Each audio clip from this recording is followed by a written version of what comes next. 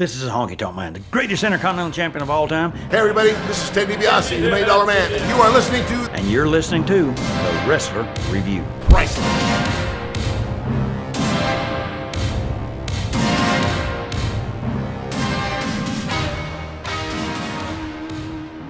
Ladies and gentlemen, welcome to the Kane edition of The Wrestler Review. Why are we doing this? Well, because we support his mayoral candidacy. Because there's one thing I believe in, and that's libertarian politics. Are you an independently wealthy white man who believes that schools are for fucking losers and taxes are for those goddamn communists? Well, guess what? Do you want The Purge to turn from a movie into a thing that happens in August? Yeah. Libertarians. Do you believe that garbage collection is a sign that feminism is eroding our country? Well, then, ladies and gentlemen, may I I do, John. direct your eyes towards a libertarian candidate. Keep in mind, it would be like if a political ideology was based off the Lord of the Rings book. Are you really into Catcher in the Rye? Well, follow my political ideology, fakeism. We are, of course, doing a episode of... Oh, this is the first in our 4-part series on Kane. Keep Glenn it crispy. Jacobs. Ooh, yeah. So what we'll be doing in this one, we're going to do up to his first WWF title win against Stone Cold. Who's Stone Cold? Steve Austin. Stone Cold is his Danish equivalent. That sounds like a territorial wrestler that Jim Cornette had a real problem with during Smoky Mountain. You fucking Stone Cold, come in fucking here, fucking kid. You fucking demanded, you know what you want? You want to get paid in fucking cheeseburger, you fucking cunt. So I took a baseball bat and killed this kid, cunt. Jim Cornette is the most guy he's a left-wing guy, but he's so quick to violence. He's a Dixie Democrat. I love it. He's the type of Democrat I am. Oh, you mean, it's like, just because I'm a Democrat doesn't mean I accept gay marriage. Yeah.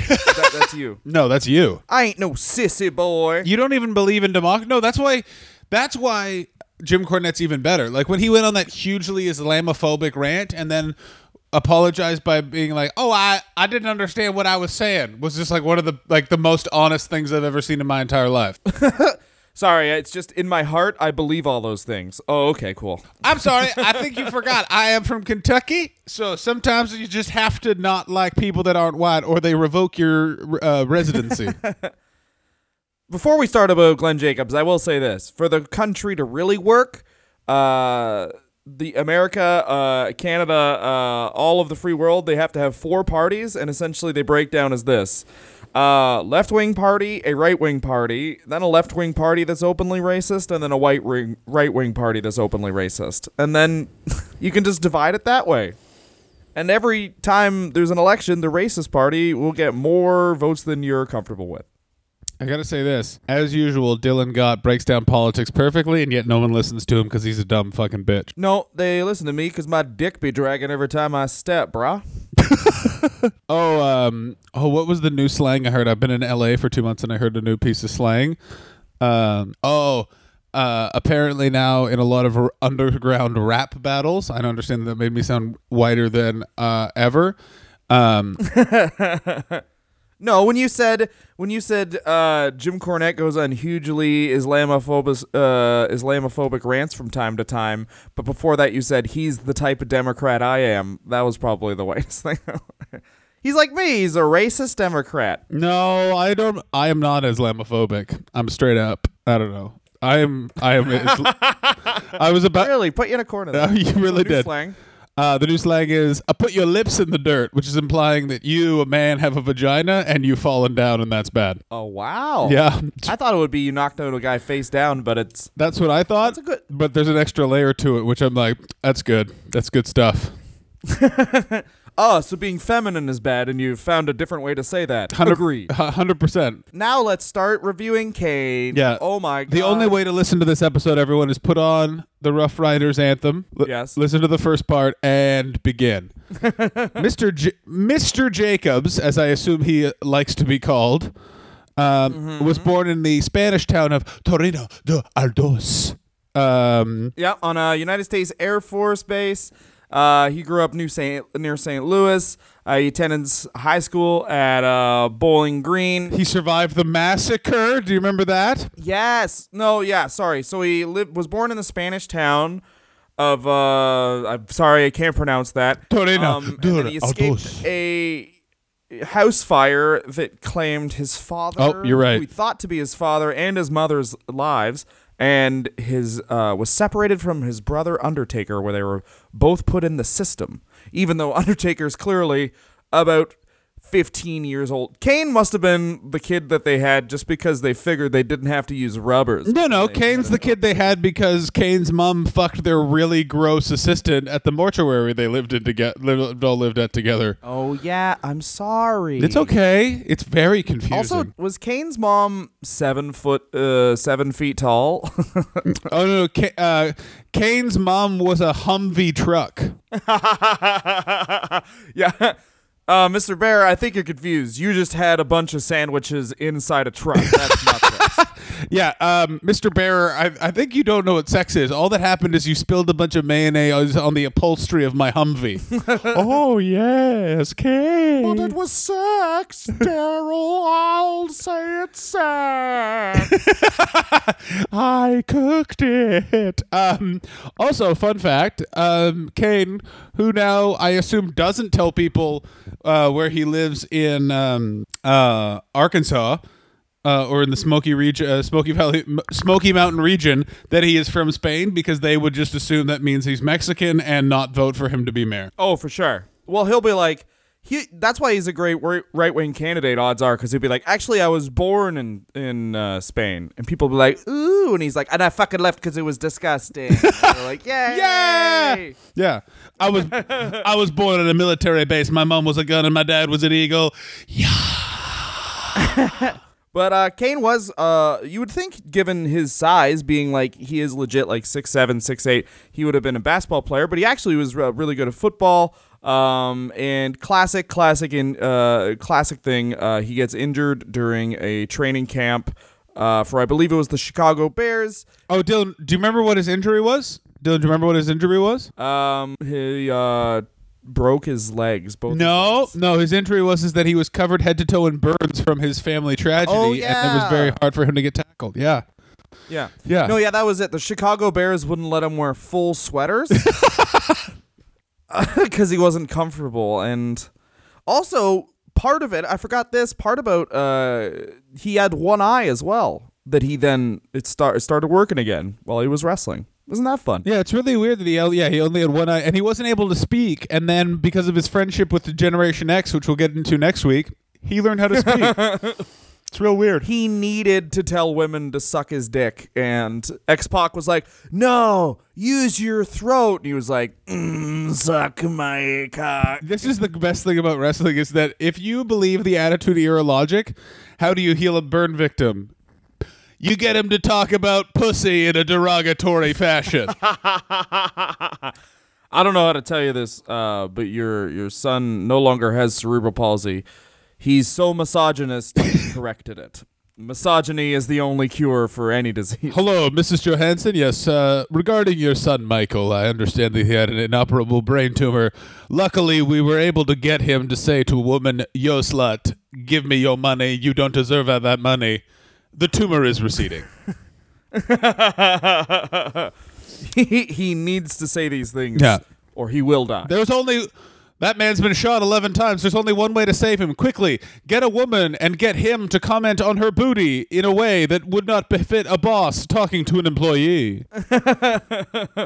So, Kane, we'll cut to the long and short of it here. He basically, much like every wrestler, good at football, not good enough to be fully pro, hurts leg, says that's why he got into wrestling. In reality, you get time off, you look at your options, you're 23, 24, and you think, I'm not that good at this, let's go into wrestling, essentially. Which is not a dumb thing, it's just how things are. So he makes the smart decision to go into wrestling. He starts out actually pretty quickly, gets pretty far, like job match against Sting in WCW. He's working with Smoky Mountain Wrestling. He's working with the USWA, where he's basically putting on different masks every week and feuding with Jerry Lawler. And you could really see how athletic the guy is. And he's got a really, really sexy body. It's really sleek, like a swimmer. He's a big, tall swimmer. It's that beautiful shade of pale that makes it seem like he's a plastic bag that's somehow come to life and knows how to move. And he's dressed up as Unabomber for a bit, where essentially he just has a hockey mask on. And humongous character. But it's Jim Cornette, so Jim Cornette just goes like, oh, but let's make that different. So the Unabomber was very popular at that time, so he just called him Unabomb, which makes no sense because Unabomber was University Bomber, and something else, Bomber. So just to call him Unabomb, it's like he's the University Bomb. Well, there's a lot of that. We've talked about it before, and we'll talk about it again right now. But Randy Orton's finishing move is literally, he hit him with the RKO. The Randy knockout. Or it's also his initials, right? The Randall Kendall Orton? Yeah. Is his middle name What's your Kendall? finishing move called? It's the Stunner. I'm Stone Cold. Oh, that makes sense. What's yours? Mine's my name. Randy. I'm Randy. Mine's the Atherton Avalanche. I'm Dylan. What's your finishing move? My name, Randy Kenneth Orton. Do you mean Ken Orton? I say Kenneth. Yeah. I'm Randy Keith Orton, and I think you'll find I've shat in your bag. I call that a granddad because that's who taught me how to do it. So Kane is teaming with Al Snow, who's kind of his mouthpiece in Smoky Mountain, which I'm only mentioning because the end of this episode will have one of the most politically incorrect interviews I've ever heard of in my life. That has ever played on television, I'm going to say, by Mr. Al Snow, course. with Kane only contributing the, what I would say, impression of a mentally handicapped person that people used to do when I was a kid. That's what he's contributing to the interview. Well, here's the thing you have to remember about Al Snow, is that personality isn't a new addition to himself. No, it is not. That is how Al Snow still thinks wrestling should be. You say the guy's handicapped, that's the whole feud. Yeah. He's not strong. His mind is bad, the feud. So Kane is working in Puerto Rico when Dirty Dutch Mantel apparently recommends to the WWF. His first usage was as Diesel's stunt double in a casket on a pay-per-view they were doing where The Undertaker was saying he was going to, kill Diesel. Yeah. And Diesel could see himself in the casket. Crazy. Yeah, no, it's insane. Yeah, but they eventually, he's a big boy, so they come up with a character for him. The world-famous Isaac Yankem, DDS. John, what did you think about Isaac Yankem? You know what? I liked it a lot because here's how they thought it up. Jerry Lawler is royalty. Mm-hmm. Royalty are British people only. Mm-hmm. So his teeth would be bad, so he would have a dentist. That's good. Keep in mind the actual theory of where this came from is that Jim Cornette and Jim Ross are both convinced that Vince McMahon had a bad time at the dentist because he wasn't around for a morning and then came back and had this character, which is the most Jim Cornette or the most Vince McMahon thing I've heard in a long time. He just had to spend any time directly away from wrestling, so he just made a character about it. Yeah, I need to make my dentist appointment tax deductible. No, apparently, according to Brew Pritch, the genesis for the character was Bobby Heenan. Bobby Heenan came up with it. The whole damn thing. That's even crazier that Bobby Heenan would have one bad idea. Yeah, I don't know. I mean, if you're listening to this, you probably know who Isaac Yankem is, but I would recommend familiarizing yourself once again with his works because his theme song was just a dentist drill. The thing with it is that Isaac Yankem was part of the time in wrestling when it was just like they would joke like, oh, everyone has a job. But no, like the joke is real. Everyone legitimately just had a job. And that was the job. Also, keep in mind, like he was brought in and like Jim Cornette, Jim Ross, they see this guy as the next big opponent for The Undertaker. They see him as Kane. They don't know that it's going to be Kane. lot of disappointment around who he is. And it's this interesting thing in the first half of Kane. So he's Isaac Yankem. He has a feud with Bret Hart. It doesn't work out. And then it moves on to him being Fake Diesel. Fake Diesel, by the way, was either done because of the lawsuit that WCW was having with WWE over who owns the intellectual property surrounding Kevin Nash and Scott Hall. The other thing to keep in mind about all of this is that Glenn Jacobs, again, is supposed to be this next sort of blue chipper, big part of the company, and he gets saddled with another bad gimmick courtesy of Vince McMahon. And you can kind of tell once he gets the Kane character in 96. Is it 96? 97. It's in 97, pardon me. That it's openly his last chance, but it's also like his only actual chance because this is the first time he has something to work with. Like Fake Diesel and Fake Razor is one of the biggest dumb moves wrestling has ever made. It's one of the craziest, dumbest things that and like you said, it was either because of that lawsuit or because Vince just was so mad or something. But it was just, and I will say this, as far as him being Diesel, being the fake Diesel, he did a good job at it. Rick Bogner was so much worse than Scott Hall. Like, and I don't mean at playing Scott Hall. I just mean like in general, so much slower. Yeah, where it's like Diesel. It sounds weird, but like Glenn Jacobs to Kevin Nash. When you look at that transition, you're like, okay, well, this guy is maybe a bit stronger. It looks like than the real Diesel. But you look at Bogner, and like, oh, this is in every way just to discount Scott Hall. He's just like this fat guy. Yeah, he doesn't have the same charisma. Yeah, it's embarrassing. Yeah, and he just never closed his mouth. Oh yeah, he never closed his mouth, and his mouth was just like wide open. He also Rick Bogner has also one of the worst faces. It's the only thing that it has a it's a bad. It's face. a perfect square, but somehow also fat. Like I've never seen anything like it. It looks like really frozen butter. And the other thing is, you're basically seceding that people are watching WCW because Diesel and Razor Ramon were never a tag. I know that sounds weird. Yeah, they never were openly friends. Yeah. They were never on TV. They were never associated. Their characters were associated, obviously, but that was via like Diesel face, Razor face, bodyguard. So now you're basically admitting like, oh, these guys are I don't know. You're basically like, these guys are playing the tag team like they do on the other show. And I mean, that sounds obvious, but that's another big thing of it. Yeah. And they do move out of Diesel and Razor. Basically, their last appearance is at the 19 Royal Rumble, which is crazy because between that and in about April of that year, 97, they slowly start building where Paul Bearer, The Undertaker, have now split, and Paul Bearer is going to manage The Undertaker's next new opponent, Kane, which, I mean, like it, don't like it. We're going to see this over these 4 weeks, but Jesus Christ, maybe the best character in wrestling history just for longevity. Should he have gone away? Yes. Is Dylan completely wrong about that longevity thing? 100%. Stone Cold has been a more legitimate, unchanging character than Kane has. Kane has changed drastically. Yeah, but Kane's also been on TV for 21 years now. All right, maybe you are right. Except I will not admit defeat. Anyone can sell more T-shirts than anyone ever has of all time, ever. Yeah, so I'm right, you're wrong.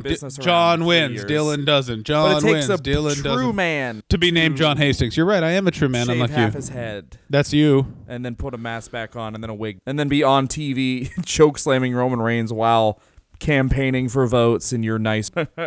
So, after the break, we're going to talk about the debut of Kane up until his first title win in June of 1998. Sit back, light up a fatty for this other fatty, and say being fat is fun. This is Dylan from the Goddamn Wrestler Review, the show you're listening to right now. Please come to our show September 2nd in London, England. It is £10 if you are not a Patreon member and £5 if you are. Tickets are available at wrestlerreview.angelfire.com. You can also go to our Twitter at Wrestler Review. It is the pinned post. And our Facebook page, The Wrestler Review Podcast, where we have set up a cool-ass Facebook event. Otherwise, you can go to paypal.me/wrestler review. That's paypal.me/wrestler review and donate either £10 if you are not a member or £5 if you are to see the wonderful show, the best motherfucking show of all time, the Wrestler Review Live, where we will be reviewing Stan Hansen and may or may not hire a fat man to show up as Stan Hansen and beat us to a death. Bye-bye. Yeah.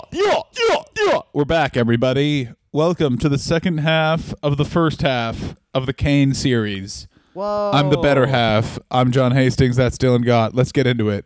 Dylan, let's talk about your inefficiencies as a lover. They are rampant. You're Kane-like in your burnt dick. You have a burnt dick.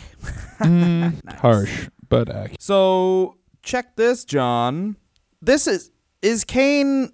Here's the whole thing, is like, do you think they were basically planning to have one match at WrestleMania with Kane, and then things went better than they expected? Because they do a huge build-up to introducing him, and they didn't really do that with a lot of other Undertaker opponents. Like, I guess you compare him to Giant Gonzalez maybe with the way he's an Undertaker opponent, just that specifically, and the way they intro Giant Gonzalez was, he's fucking here now. You know what I mean? Yeah, meet Giant Gonzalez. Wow. Yeah. Look at him, he's right fucking there. We put a suit on him because he's thin. We put a fucking suit on him, bro. Here you go. There you Fucking go. go. Look at He's him. got a fucking suit on him. And the debut of Kane, obviously, he debuts in the Michaels Undertaker Hell in a Cell, rips the door off, comes in, beats the shit out of the Undertaker. Fantastic debut for anybody. They could like that shit still works now with Braun Strowman. That's how you know it was good, right? It's the best part of it's the best debut of the Attitude Era by far. You think so? Yeah. What's a better debut in the Attitude Era than that? Val Venus is a close second, but that's a number one. So you mean a new character, not just a guy switching? Yeah, of course. Okay, new character, yeah, for sure. That it's also, But the thing is in the WWF, not that many people switched. Like, the WWF will have you believe in the Monday Night Wars. Like, wrestlers are going back and forth, and it was like, no, they weren't. Wrestlers were going to WCW because they were like, hey, you want to not do house shows and make double the money? Yeah. All right, come over here. yeah, and also guaranteed money. Like, so wait a minute. If this guy who's on blow all the time but doesn't think blow is addictive sometimes just thinks I should be fired, I'm fired with no pay? Oh, yeah, okay, well, maybe I'll go to the other place where they have maybe a union might form, you know? Yeah, I'm going to go work for the other guy who, while he does believe that he is good at karate and karate is good, he will pay me $500,000 to sometimes just not show up for 3 years. Listen to our Lanny Poffo episode for more on that one, baby. Lanny Poffo made about $1 million, never leaving his home. So good. He tried to get them to let him wrestle, and they wouldn't let him. Please, Like can I wrestle, please? No? No. Fine. I'll be cooling my genitals in the sink. Yes, if you'll I'm not you'll injured, by the way. excuse me, I'm off to use an infrared sauna and to not eat solid food so I don't have to wipe when I shit. Real stuff. That is real Lanny Poffo, Yeah. actual stuff. We are not exaggerating, Lanny Poffo. Lanny Poffo brings it in the yard, I'll tell you. Oh. Also, so Bruce Pritchard claims he basically came up with the whole character with, like, he came up with the genesis of it, and him and the writing staff kind of filled it all in. And I do think it was a very brilliant thing is that he's been Isaac Yankem in the fake Diesel so recently that the burns all over his body, blah, blah, blah, blah, blah. That was come up with because Vince McMahon was like, you literally cannot see 1 inch of Isaac Yankem. Like, they can't at all. Nothing about Isaac Yankem can be on this character. It's so smart. This is a point that you've made when we've just discussed Kane before, and I'm going to make it for you, but I'm pointing out that's your point. It's also Kane was lucky to debut now before the internet because if he had debuted now, he would have walked out and you would have just heard 10,000 people making a drill noise. Yeah, exactly. There's no way. It's so funny watching like how wrestling fans have gotten better and worse. Like I was watching an old Royal Rumble, which by the way, it was Royal Rumble 1999, or was it 2000? No, I think it was 2000. Where it's 2000 because they're in Madison Square Garden. So, Bob Backlund comes back and he's doing a good job running around the ring, and no one reacts or does anything, whereas now he would have got a "you still got it" chant and been pretty over, you know what I mean?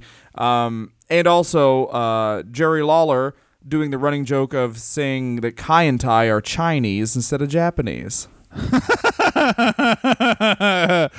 think that's tasteless? Listen to the goddamn promo at the end of this, baby. It is top level taste. I'm going to say this, especially when you get to next week when how Jerry Lawler refers to Kane throughout the late 90s. Like, my God in heaven. If anyone says, like, if anyone is going around being like, man, freedom of speech is eroded. I remember the good old days in the early 2000s where you could say what you like. I was like, whoa, there was a... Let's put it this way. I don't believe in that you can cross a line pretty easily, but we cross some lines. It's not what he said. It's the amount he said it. He really drives the point home. Yeah. So Kane comes out and beats the shit out of The Undertaker. The whole thing, Undertaker won't fight him. We're going to spend extra time on this first part of Kane coming in because I really do think it's like people forget how fucking amazing Kane was in that first year. He's doing one-handed chokeslams. The other thing you have to put in is that the build for him to show up, is out of control because it starts stupid, but it works, which is Kane and Undertaker lighting each other's faces on fire. And then suddenly we're in a situation where now it's Kane, it's like Undertaker goes, I'm going to reveal your secret. We don't know what that secret is. And then the secret is your brother is Kane. He's coming. Like, it builds and builds and builds and builds. Oh, it's amazing. Yeah, amazing. Yeah. Well, it's great because he won't touch Kane. And eventually he does. Obviously, he touches them all over with his fists. But those first... Some lovely person has put up Kane from basically his first Raw appearances and as they progress. And if you watch the first Raw appearance, people obviously aren't conditioned to who Kane is. A month in, Kane is now over as like a borderline face. Like, people are so pumped because he's such a great... He's just beating the shit out of people. It's so exciting. And he's doing one-handed choke slams. Like, that's the whole thing. He comes in, first thing he does... First appearance on Raw, he beats up the Hardy Boys, which is crazy how wrestling just has not changed. But he double Why wouldn't you beat up the Hardy Boys? Yeah. And this is when the Hardy Boys we're the Rockers, the Hardy Boys. He beats up these two twinks. He just punishes twinks. Yeah. I'm gonna put that on Pornhub with the title "Masked Man Punishes Two Twinks" and see how many hits it gets. I guarantee it'll set on fire. Ooh, it'll light up the internet. It's going viral, baby. Get ready to be hot, hot, hot. But they put Kane over. He goes right into a WrestleMania match with The Undertaker, and a great thing that they didn't really do with any Undertaker opponents before or since at WrestleMania was... No, they started doing it again, obviously, once the streak got there, but it was... The Undertaker barely escaped this. Like, he emptied the tank. He had to use 3 tombstones. On the last one, they say he was, like, struggling to lift him, and it was great. It was also one of those things where it's one of the last... This is a very old-school wrestling thing, which was... he beat him, but the feud was so hot, and... They positioned the Kane so strong that, like, The Undertaker beating him once, it was still like, yeah, but you only beat him one time. Like, that guy literally just ate 4 wrestlers' lunch and, like, he just slapped a building. Like, it's so much, like, he was so much more powerful than one defeat. Like, yeah, he just comes in and murders. They put him over the way you can see that they clearly wanted to put over someone like, say, a Roman Reigns, but he's just the whole thing is just fucking amazing. No, yeah, well, Roman Reigns is way more of like a superhero type push, whereas Kane is, obviously the monster buddy. But he fucking, and that's the thing, it's not just straight up jobbers. Like, he beats the shit out of Crush, and then the entire DOA comes down, and they basically have a standoff of like who's gonna win, this victim of child molestation or these racists, and the racists back down, and that's supposed to make you angry. Yeah, your dad and his friends just lost to that man who gets a close parking spot. Someone write a letter. But I think the other thing I want to stress in this time is also they do make missteps, but the booking is so strong and it's so believable because one of the things they don't do now, just to compare it, is there's also this build up beforehand, which they were used to be great at. Like, you'd get updates on injured wrestlers. You get updates on whenever. They weren't just vignettes. It was talked about. It was included in part of the whole atmosphere of the show. They don't do that anymore. So you're not invested in the character when he arrives. Now it's like, oh, this character's here. His name's Bill. He's friends with these guys. You'll figure it out if you like him. I don't know. Go fuck yourself. Yeah. It's also... They fuck up a bunch of the Kane booking in that they have him go with Generation X in a second. They have him sort of be with The Undertaker, but they always return back to the original genesis of the idea, and they don't get that far away from it, so it never really, like, it never gets so far that you're like, F this guy and his A. Yeah, that's true. And yeah, eventually... Yeah, I know it's true, because I said it, because I'm smart. I'm smarter than you. Admit it. John said a thing and he's happy, but he shouldn't be because he's Kane, except not good at fighting. That's what I say to you. John's I just farted into the mic. I win. No. By the way, these are 100% real farts. So, Kane, my best friend. How do you progress the storyline after the big brother has beaten his little brother, John? Oh, okay. I think what it is in the next match you have... remember how I got hurt in a fire? So that we're gonna have a match where we try and light each other on fire match. But who's Kane's dad? Oh, is this when I thought they revealed this later. That Paul Bearer is actually Kane's dad, and for some reason that's the Undertaker's fault. No, this is the crazy thing. Like, it gets weird immediately. Like, my placement of Kane was that for a full year, he was just a super badass who the only reason basically he was a heel is because Paul Bearer was so good at being a heel himself. But no, it was pretty quickly that they basically... this is another one. They resisted Kane being a face because this is... your post, like, it sounds like a weird schism to talk about, but your post when everyone was cheering Sid Justice basically because Sid beat the shit out of people and people are just ready for a no nonsense, I kill everybody baby. Yeah. Yeah, they're ready for like, oh, this guy has no but because outward like good characteristics, but I like it when he murders the boys. And also the thing to remember is about sorry, I got distracted by how warm that fart I just had was. Oh, you think you shit your pants? No. But I felt it from above my tailbone out my butt, and it was like a warm blade being removed from me. That sounds like a shit. It wasn't a shit. I don't have any weight in my trunks. Ooh, doctor. Well, you probably have some check marks in there. You shit your pants. I didn't. I'm just very healthy, and so if there's anything bad, my body expels it. Unlike you, Dylan, who keeps everything locked inside. No, I keep it all outside. Yeah, that's why you have blotchy skin. John, talk about Kane. Fuck. That's the other thing is I just want to keep coming back to this point. Is we all remember Kane as being what a great booked character, such smart booking. The first year they kept him strong, no problems, if you actually go back and look at it, they keep the booking logical with Kane for 1 month. 1 month. Okay, Kane debuts, he's against The Undertaker. That makes total sense. Undertaker won't fight him because he's his brother and he's emotionally conflicted. Great stuff. Instead, great stuff. Loving it. Instead, they then have him join DX for no reason. No, that's and then that's after. No, it's not. Because that's before WrestleMania 14. He joins DX twice. No, it's after this. No, it's not. All right, I'll confirm that, but I think... No, because they have their match at WrestleMania 14. how they set that up is that he joins DX, then he joins and becomes friends with The Undertaker for like a minute, and then Paul Bearer comes back. It was all a ruse. Kane was never with any of them. He then lights the casket on fire, and Shawn Michaels wins the Royal Rumble match where he hurt his spine real bad. Then is Undertaker going to be around? He's not. Undertaker, they have the stage hit with hit with lightning, and he emerges out of a casket for no reason, and then they set up the WrestleMania 14 match. You're right. That's the schmozzy, stupid booking that they get to that.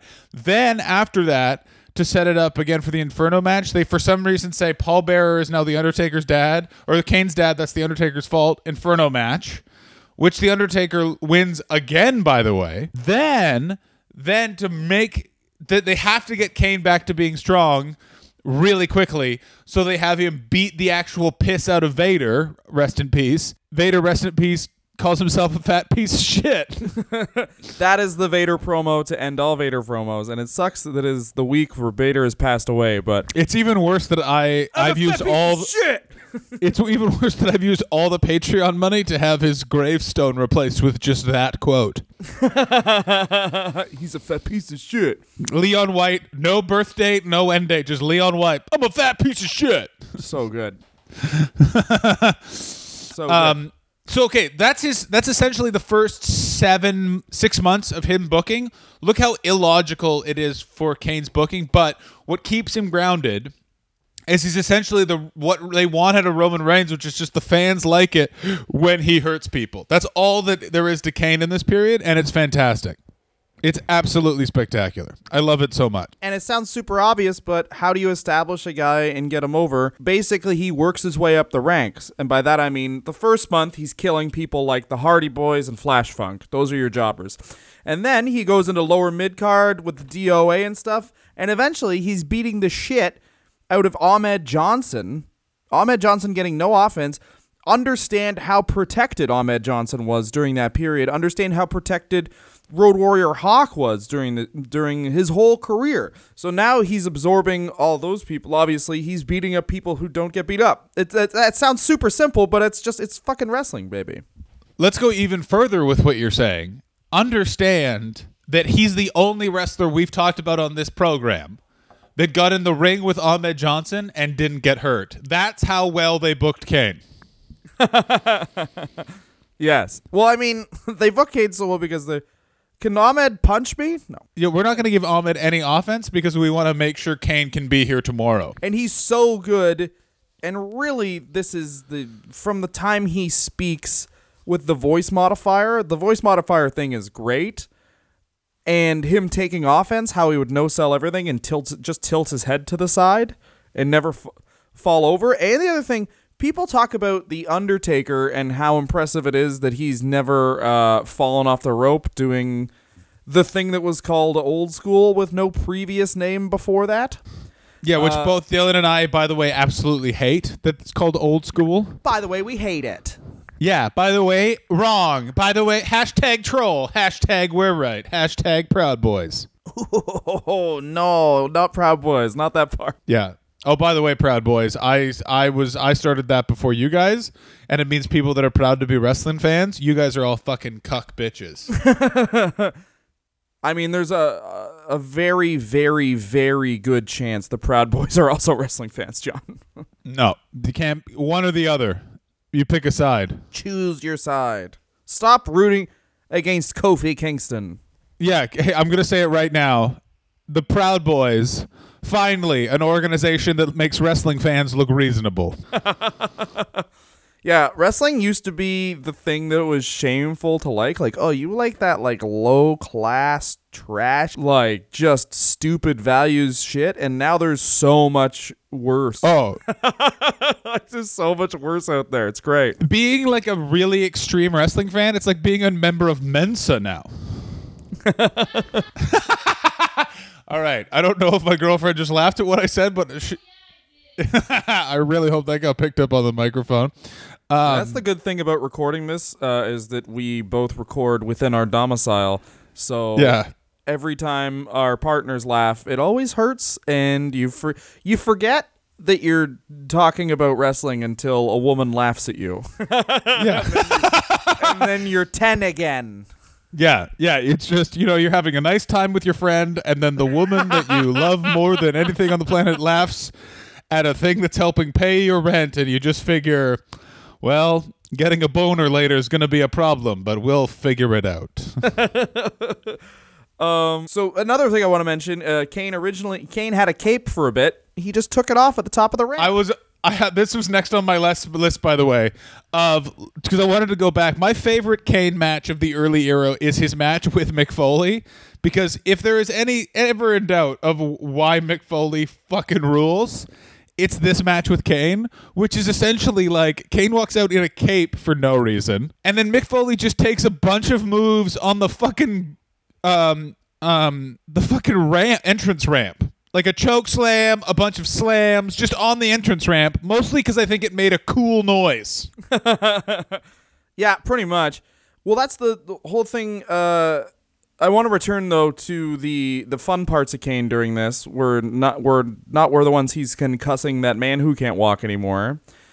The fun part where Kane gets the DNA test to prove that Paul Bearer is, in fact, his father. Kane is, of course, like... That's the problem. That's the first time they dip their toe into the exposing of Kane, which is you now are bringing this fantastical character into the real world. Yeah, you can't it's in the same way that they don't have The Undertaker show up at the Hall of Fame, which I know is just because The Undertaker doesn't want to go, but he's like excused it because he's like, oh, I can't because it'll reveal my character. They're like, I guess that's true. Yeah. Yeah, exactly. But here's the thing. Kane is in a balaclava, he's in a ski mask, and he's also in like a ski suit. Like he's in a ski suit outside in this doctor's office getting blood drawn with Paul Bearer. Is he still wearing the mask?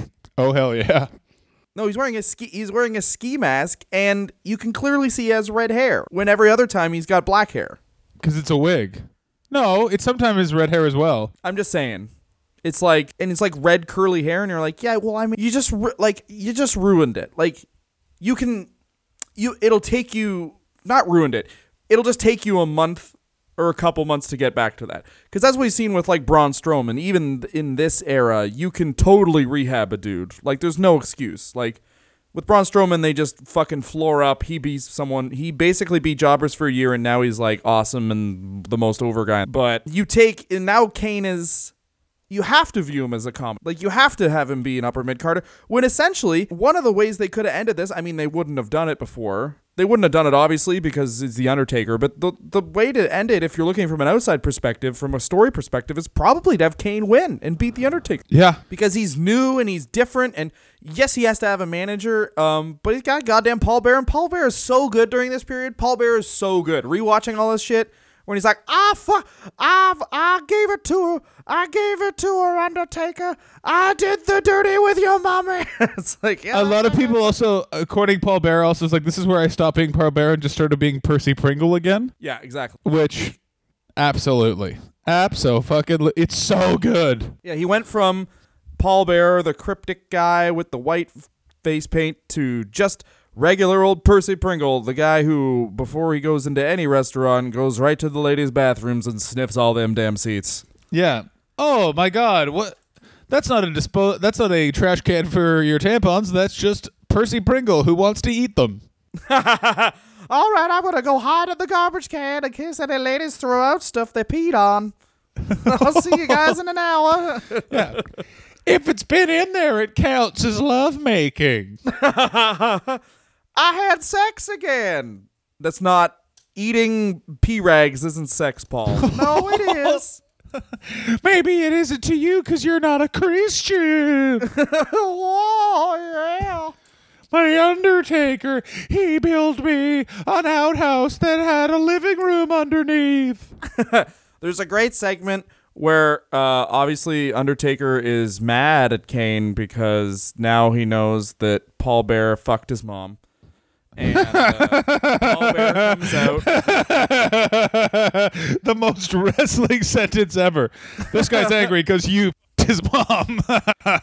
Yeah, by wrestling standards, just you start a feud with every guy your mom dates. Trying to make my mom happy? Yeah. I would have loved to see a wrestling feud between you and Art. I would have loved something where the Undertaker came to grips with the fact that maybe the reason his mother had sex with Paul Bearer was because of problems within his parents' relationship, and not just because Paul Bearer is a bad person. I would have loved to see that promo, but it never happened, John. Yeah, wait, is it implied that Paul Bearer consensually had sex with Undertaker's mom? I hope so. Or we are about to get real Vince Russo up in this piece. I'll say this. I don't know that, and I'm just going to say yes because I'm worried about what the real answer is, John. You know what? Again, when the Me Too movement finds wrestling, say goodbye to your favorite thing, guys. I think it's one of those things where there's just too much. Oh, that's a very good point. There's too much of it.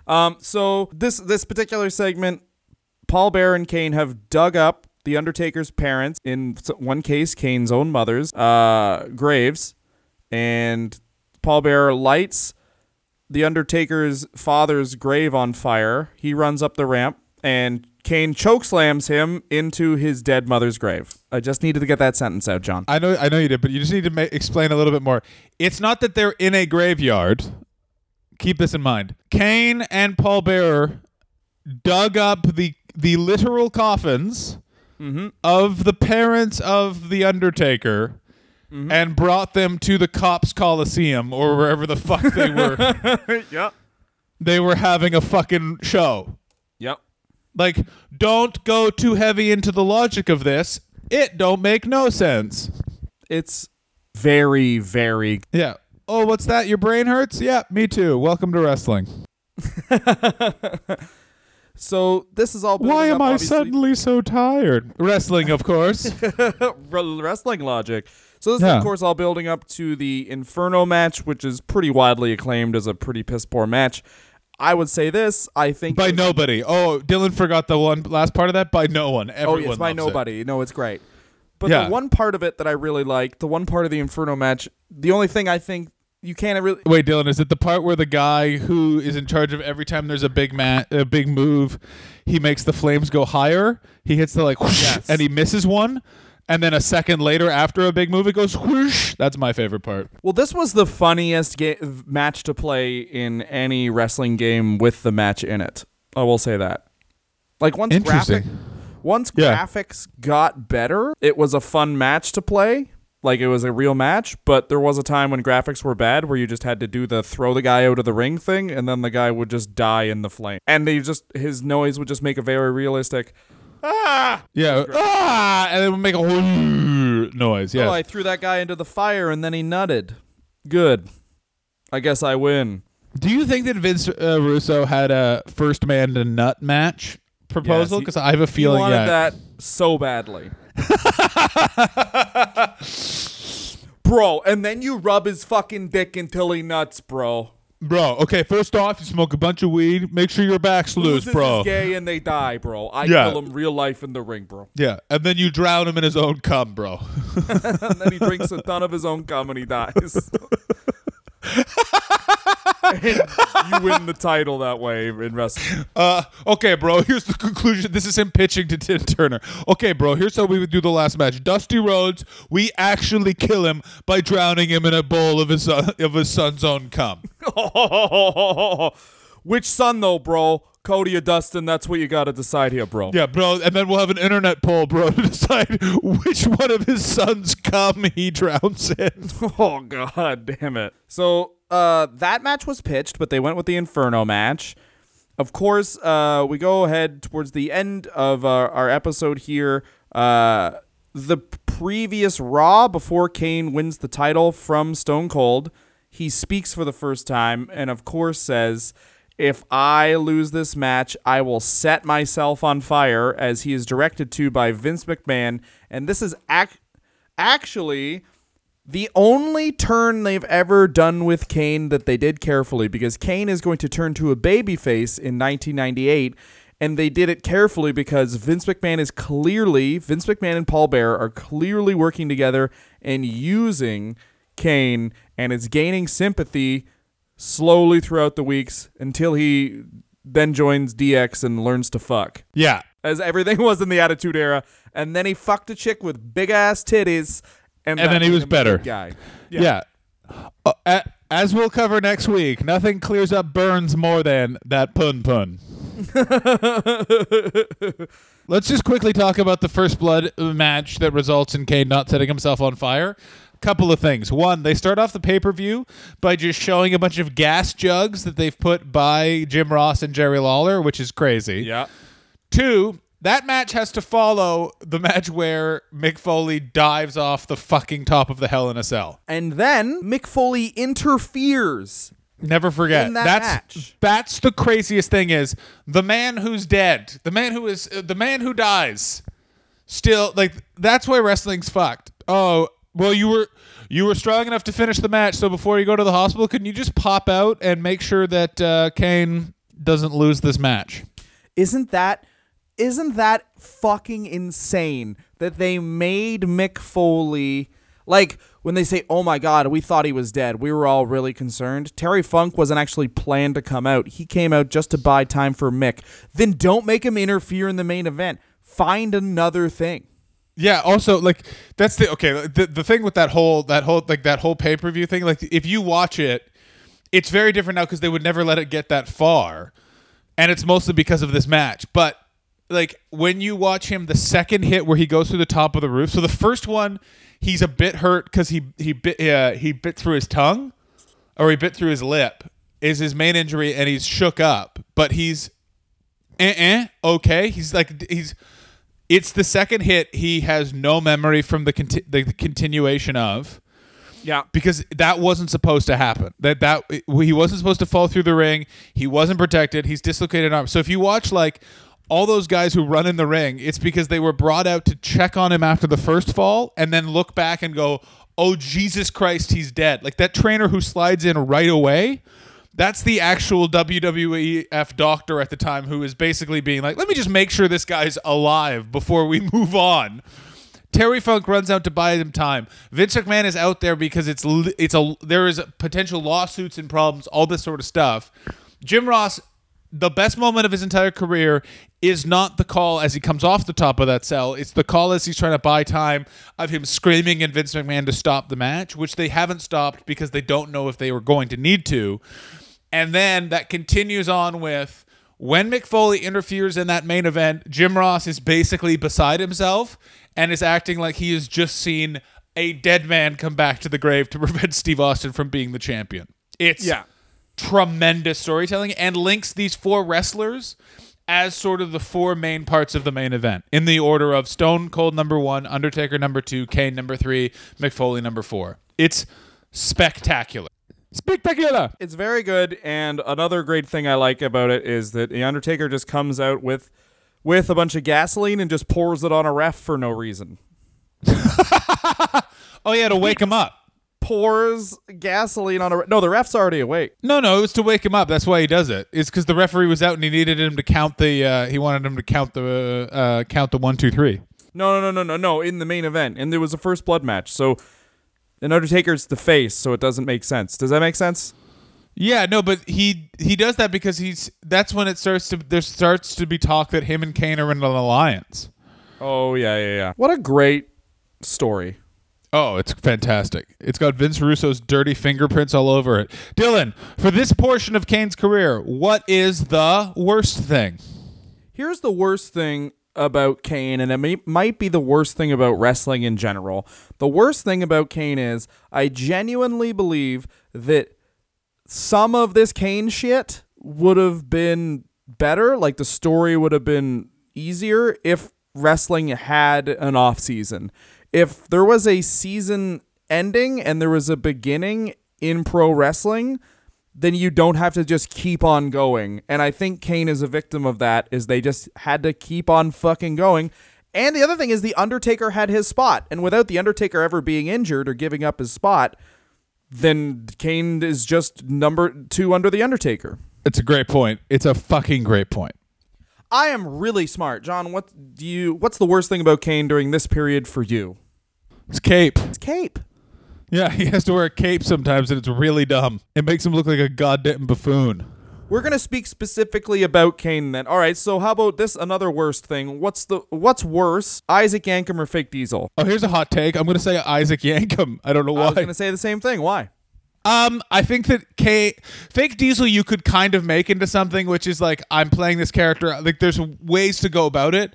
Isaac Yankem is just fucking stupid. Yeah, Fake Diesel, I don't think you don't have a name. You're just a guy playing a part, like, in a very obvious way they haven't done in wrestling before or since, that this man is playing a part. Yeah. So it really distances you from Isaac Yankem. It's like, no, that's an evil motherfucking dentist. It's like, there's no way. He's a dentist and that's bad. Any other questions? Yeah. Who writes this shit? That's my first question. Ooh, Letterman. So, what's your favorite thing about Kane?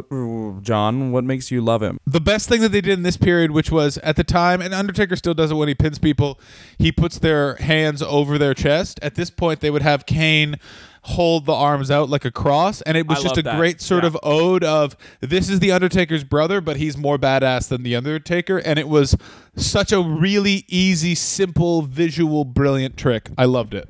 Dylan, hit me with it. That is a very, very, very good point.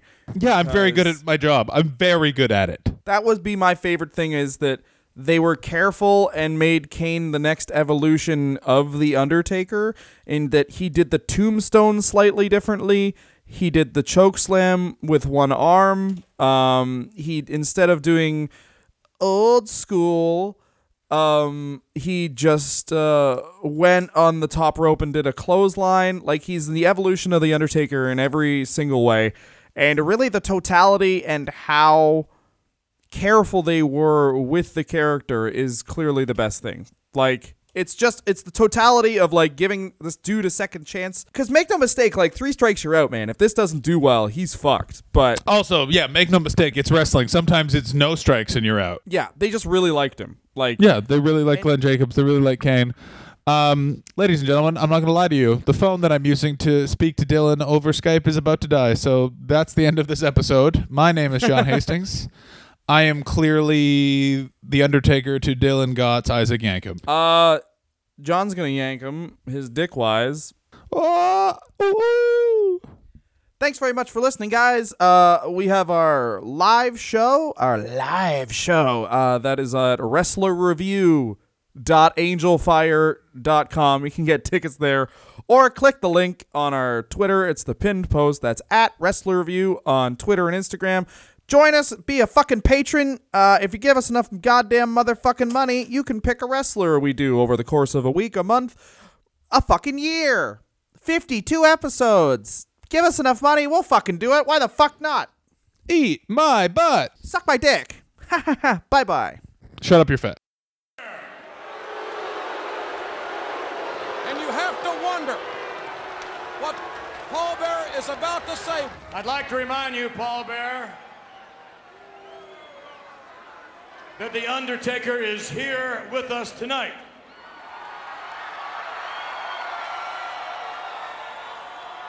And he, along with millions of others, will be listening to every word you say. Well, we're going to have to go back a few years, Mr. McMahon. About 20 years, to be exact. We're talking about a little funeral home sitting up on a hill, beautiful oak trees all around, and a wonderful, wonderful family-owned funeral home. The family lived upstairs. The father was the mortician who ran the funeral home. The mother was the secretary, the receptionist, but there were 2 little kids there. One kid was a little red-headed punk. And then there was a second kid, a sweet little kid, named Kane. Now, I was the apprentice at the funeral home. I worked under the red-headed punk's father. you probably know is The Undertaker. The Undertaker's father was a mortician of excellence. He taught me everything I know. He taught me the correct way to prepare a body for burial, how to do the makeup, how to deal with the families. He taught me from A to Z. But while I was working at that funeral home, I seen a lot of things going on that shouldn't have been happening. This little red-headed punk, there was something funny about him. He had a look in his eyes. The look of the devil. He was a devil's seed, if you know what I mean. What was so sad about the whole situation is that poor little Kane, the little brother, followed The Undertaker around everywhere he went. The Undertaker was little Kane's hero. Anything The Undertaker did was fine.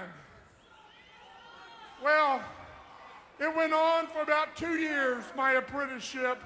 I was going to college at night, taking courses in mortuary science at the same time. The Undertaker and Kane would run around the funeral home like wild men. They had free reign of the property. They'd sneak out behind the garage. I see what they were doing. Their mom and daddy didn't see what they were doing, but I saw what they were doing. I saw them taking chemicals out of the embalming room of the funeral home. I saw them sneaking behind the garage, smoking cigarettes when they were little kids.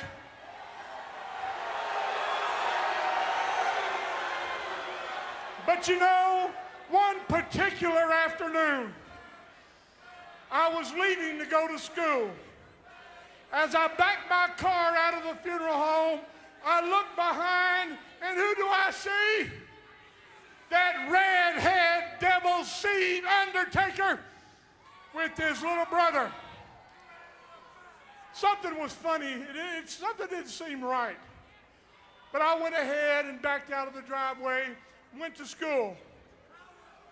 I came back from school about 10 o'clock that night, and what do I see? I see fire trucks. I see ambulance. I see steam and smoke, and I see the funeral home in ashes. Someone burned down the funeral home. Inside the funeral home was this lovely family that took care of me. I looked over to the bushes. Who did I see in the bushes but The Undertaker? Undertaker, you burnt the funeral home to the ground. I took it upon myself to come out here and to tell the truth about what the Rock and Roll Express are really feeling in their hearts. You know, we've been wrestling these guys on different shows, and they've been running from us. They've been scared. They've been terrified. And I haven't seen that. And how would you know what's in their heart? Jim, buddy, it's all right. Anyway, save it up, okay? You're delirious with fever. Rock and Roll Express, I know what's in your heart, and we're going to show these people what's really in your heart. In fact, we got some demonstrational aids because we know all the people out there are so stupid. First, we got Robert here. Here we go. There. Oh, that's Robert, huh? Here we go. And let me guess, you're Ricky. Hey, brother. Hey, I'm Ricky Morton. Rock and Roll Express forever. What do you think, huh? I think it's ridiculous. Boy, if you ever had an original thought, it'd die of loneliness. Well, brother, all I got to say is, Al Snow, Unabomb, please don't hurt us no more. Please, you beat us up so bad. We can't take it anymore. In fact, you beat us up so bad, Robert Gibson's mama's even wrote us a note. And she, right there, that's right. Thank you, Robert. Thank you very much. Robert, you dummy, your mother wrote it in sign language. I can't read sign language that well. Please stop that. Show some respect. I am. I'll try. Dear Mr. Snow and Mr. Unabomber. That's that other big guy. Rock and roll. Dear Mr. Snow and Mr. Unabomber, please don't beat up my boys anymore. Don't hurt Ricky Morton or my little anymore, please, sir. Signed, Mrs. Gibson. Who's it? Oh, that's right. That's you, Robert. That's what your mother used to call you because she couldn't talk. Ricky Morton? Sick. Ricky Morton, Robert Gibson. Ricky, you're so skinny they got to tie knots in your legs just so you have knees. And Robert Gibson, you're so cross-eyed when you cry, the tears run down your back. If you think for a minute that we're going to be happy just taking your stinking belts, you're out of your minds. Because we didn't come here just for a belt. We came here to kill a legend. And the Rock and Roll Express are going to be dead real soon. I have been around a lot of repulsive things.